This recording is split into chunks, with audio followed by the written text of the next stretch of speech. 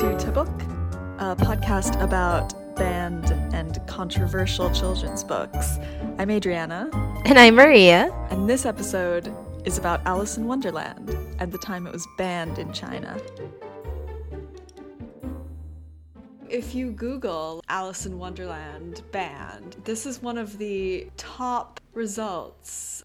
There are references to it in Medium, in The Guardian, various sort of academic sources. It's a weird sort of fun fact that in 1931, the then governor of the province of Hunan banned Alice in Wonderland because it features talking animals. Would it surprise you to know that this may not be true? That China hasn't really banned the book? That's right. So it might be a lie? So, the root of this story was a 1931 article in the New York Times, which I'll read to you. I'm going to do my best impression of like an old-timey newspaper speak man. Okay. Alice is now to be banned in the province of Hunan. General Ho Jian is the hard-hearted censor who decrees that Alice and her mad but amiable friends are not good companions for Chinese youngsters. Bears, lions, and other beasts, he gravely points out, cannot use a human language, and to attribute to them such a power is an insult to the human race. Mm-hmm. How'd I do? I'd say you need a little gravity in your voice. I don't know how to... Now listen, see? That's what you're missing. But other than that, I would give you like a solid 7.8. I feel the pity in that, but thank you.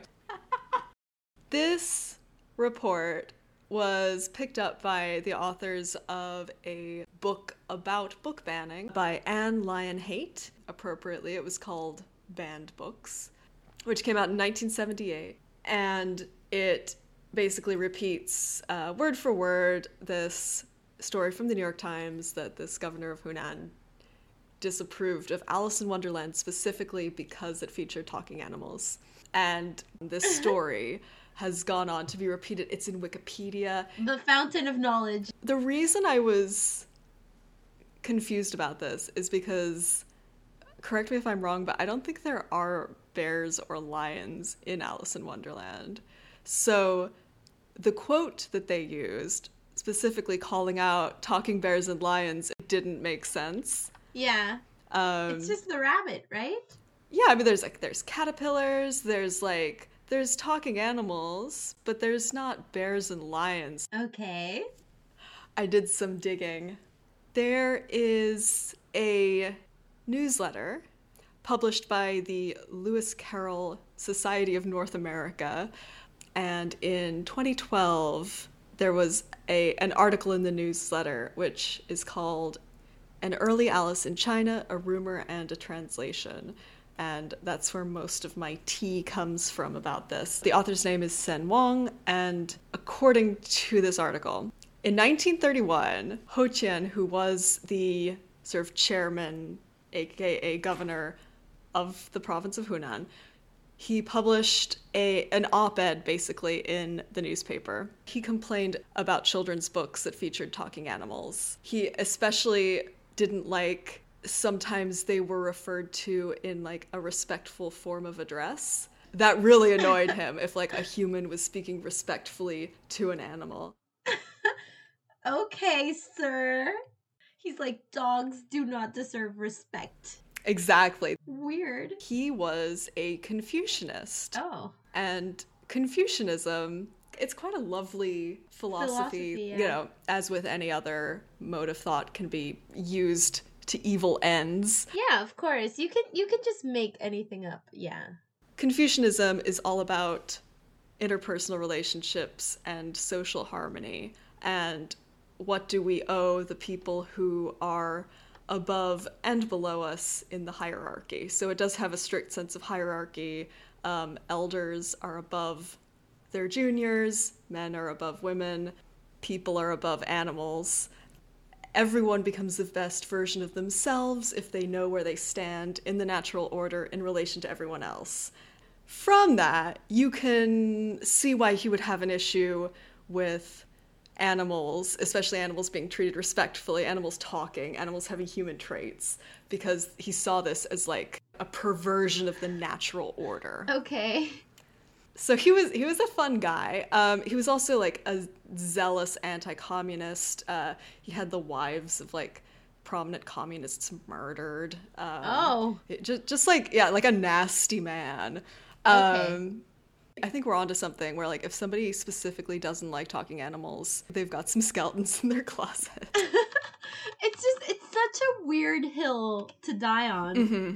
China has actually like had a really long and cool history of stories with talking animals in them. There's examples dating from like at least the 1600s, but probably before. So when Ho Chien published this op-ed, there was a lot of backlash. There was an author called, I'm going to butcher this, Lu Xun, who translated European fairy tales, and he wrote, recently, regarding children's stories, both civil and military officials are expressing their brilliant ideas. Some say cats and dogs shouldn't talk, and calling them Mr. is depriving human decency. Seriously, it doesn't matter much, because the minds of children differ from those of civil and military officials by having the ability to evolve. These people, the weird thing is, obviously, I think they feel like, hey, if we respect animals, what's next? Respecting people of other races? Like, I think that's what they're going for. But it's like so weird that they just cannot handle a cat that says hello. Clearly, if we say hello, Mr. Cat, then like the social order is going to crumble. It was a very turbulent time in China. This was during what's called the New Culture movement, which was a progressive anti-Confucianist movement that sort of valued like human individuals and new ideas. And the New Culture movement was also producing a bunch of incredible new children's books. They were translating a lot of works. Alice was really popular. One person wrote a sequel in which Alice goes to China. Oh, what? Yeah. What's that called? It's called Alice's Travelogue in China. In China? Like, somebody just went like, what if Alice came to China? It's so funny to see, like, the past and its relationship with copyright. Like, it's like, oh, in this book, she goes to a fake, like, country where animals speak. Yeah. But what if she came to China? Big fangirl energy, honestly. Yeah, it's fan fiction. Oh my god, it's like a self-insert. I love self-inserts. They're always so ridiculous. I love them. I think the weirdest pairing. It's like a canon, not like a canon. It's like fanon pairing, and it exists.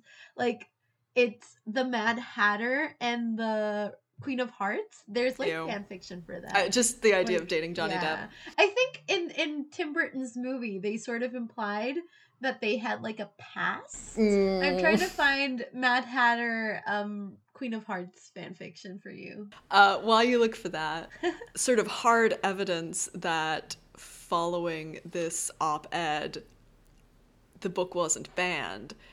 The op-ed was published in 1931, and the next edition of Alice in Wonderland was also published in 1931. Like, it just like went out later that year. So if you go into, Wikipedia, or you look at these articles that claim Alice in Wonderland was banned in 1931, that is definitely not true. However, there may be a little bit of truth to it. Okay. This guy, Ho Chien, became the governor in 1927, the governor of this province. And Alice in Wonderland had been published before then. So editions were coming out steadily every year and a half or so. Okay. So the 4th edition was published in 1927, the 5th edition in 1931. And 1927, again, was when Ho Chien became governor.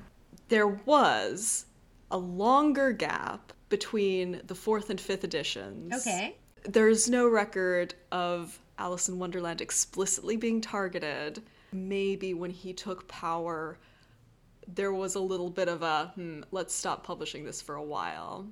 The final piece of evidence I was able to find is the translator, who is kind of a celebrity, published an autobiography. Well, his wife wrote his autobiography for him, and he translated it into English. So there was a Chinese edition and an English edition. And in the English edition, there is the claim that Alice in Wonderland was briefly banned. Okay. But in the Chinese one, there's no such claim. Yeah. I like the idea of his wife just writing like a real thing, like, oh yeah, this is what happened, and him like embellishing the story when he translated it, and he's like, and I was the strongest man in the world and also the tallest one. One thing we can be sure of, it was not banned as a result of this one op-ed in 1931. Take that, Wikipedia. It has been banned in America, however. In 1900, it was banned in all New Hampshire public schools because it promoted masturbation and sexual fantasies. I read that, and I'm like, where, like what happened? I don't remember this. What are you thinking about, sir? What are your sexual fantasies? Yeah, like, what did you read? It was also banned in the 60s, and this is kind of the accusation that stuck with it because allegedly it promotes drug use, which is really funny because it really is a case of like, if you're thinking about it, you'll see it, but that was so not, the intent of the original. Lewis Carroll had a lot of problems, but he was not a drug user. I have a plot summary for Alice's travelogue in China. Ooh. This was published in 1928. It's also called Alice's Travel in China. Okay, that makes sense. Alice's Adventures in Wonderland. So she travels with the 45-year-old rabbit. They buy... I love how he has an age. Yeah, very specific. Also, she is 12 in this, so now you know. Oh. They go out and meet a thin beggar who failed to rob and begged to die. Iconic. They attended the welcome party of Dr. Starling, and then they went to visit the gray stork they met at the welcome party. Alice wrote a letter to her aunt when she returned to the hotel. But when she woke up from her dream, she found that she was still with her aunt. In the second volume, Alice goes to the magical and wild Miao Township and sees all kinds of local conditions and customs. Everyone gambles. A surrogate mother with more than 720 children sells her children in the slave market. What? And then finally, Alice returns back to England, very confused. I think that's a worse adventure than the one in Wonderland. Like, what? In 1935, there's a third issue. Alice is a little grown up now. She goes back again with the rabbit to China, where porcelain, silk, and tea are produced, so that's nice. They go to a temple and see plank houses and beggars everywhere. This person really likes beggars. Yeah. They visit a bankrupt silk factory, learn how to eat melon seeds, and taste tea. That seems useful. They go north to escape the summer heat, see a fair master settle a case. Okay. And then she wakes up and it turns out she's on a beach. What is that book even about? There's more. A different writer wrote a fairy tale called Miss Alice in 1931. That was a great year. So Alice is in 3rd grade, and she and a kangaroo family go to the Insect Kingdom music concert. On the way, they meet Dr. Firefly, the Slander Money Frog, the Mantis Broadsword Team, the Sandman Judge, and the Rice Worm who stole food. Wait, the Slander Money Frog. At the concert, Emperor Anaconda sent an army to seize the venue. Alice dared to die to defend it. What? And then she woke up. A venue? A venue where the music concert was being held. She died for a venue. Yeah. Alice, no. In the 1940s, Alice was made into a stage production in China. A 7-act puppet show. 7 acts. Alice dreamed that Santa Claus would take her to play in the beautiful and happy spring world. She left home to go to Candy Country. This is just the Nutcracker. The King of Sugar asked the Fruit Man to hold a grand and lively welcome party. She was caught by the demon of greed and the demon of laziness and was locked up. But the Ant and Rabbit brothers defeated the devil and everyone sang a triumphant song. And then Alice woke up from the dream. Oh no! No. I refuse to accept this plot device again. No. Please never write anything where the plot twist is and then she woke up. Please never again. I'm done. It's just incredible. It's so good. Every single time. Oh my god.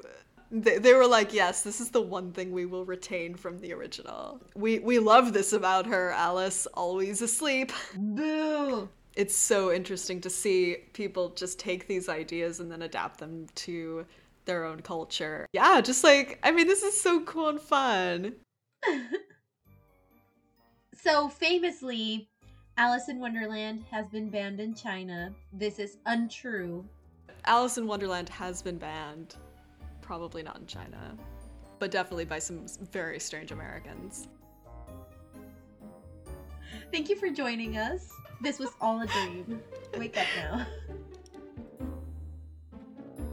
Please follow us on TikTok and Instagram. We're trying really hard. tabuk_pod on both of them. We upload these podcasts every Wednesday morning. And yeah, hopefully we'll see you next week. See you soon.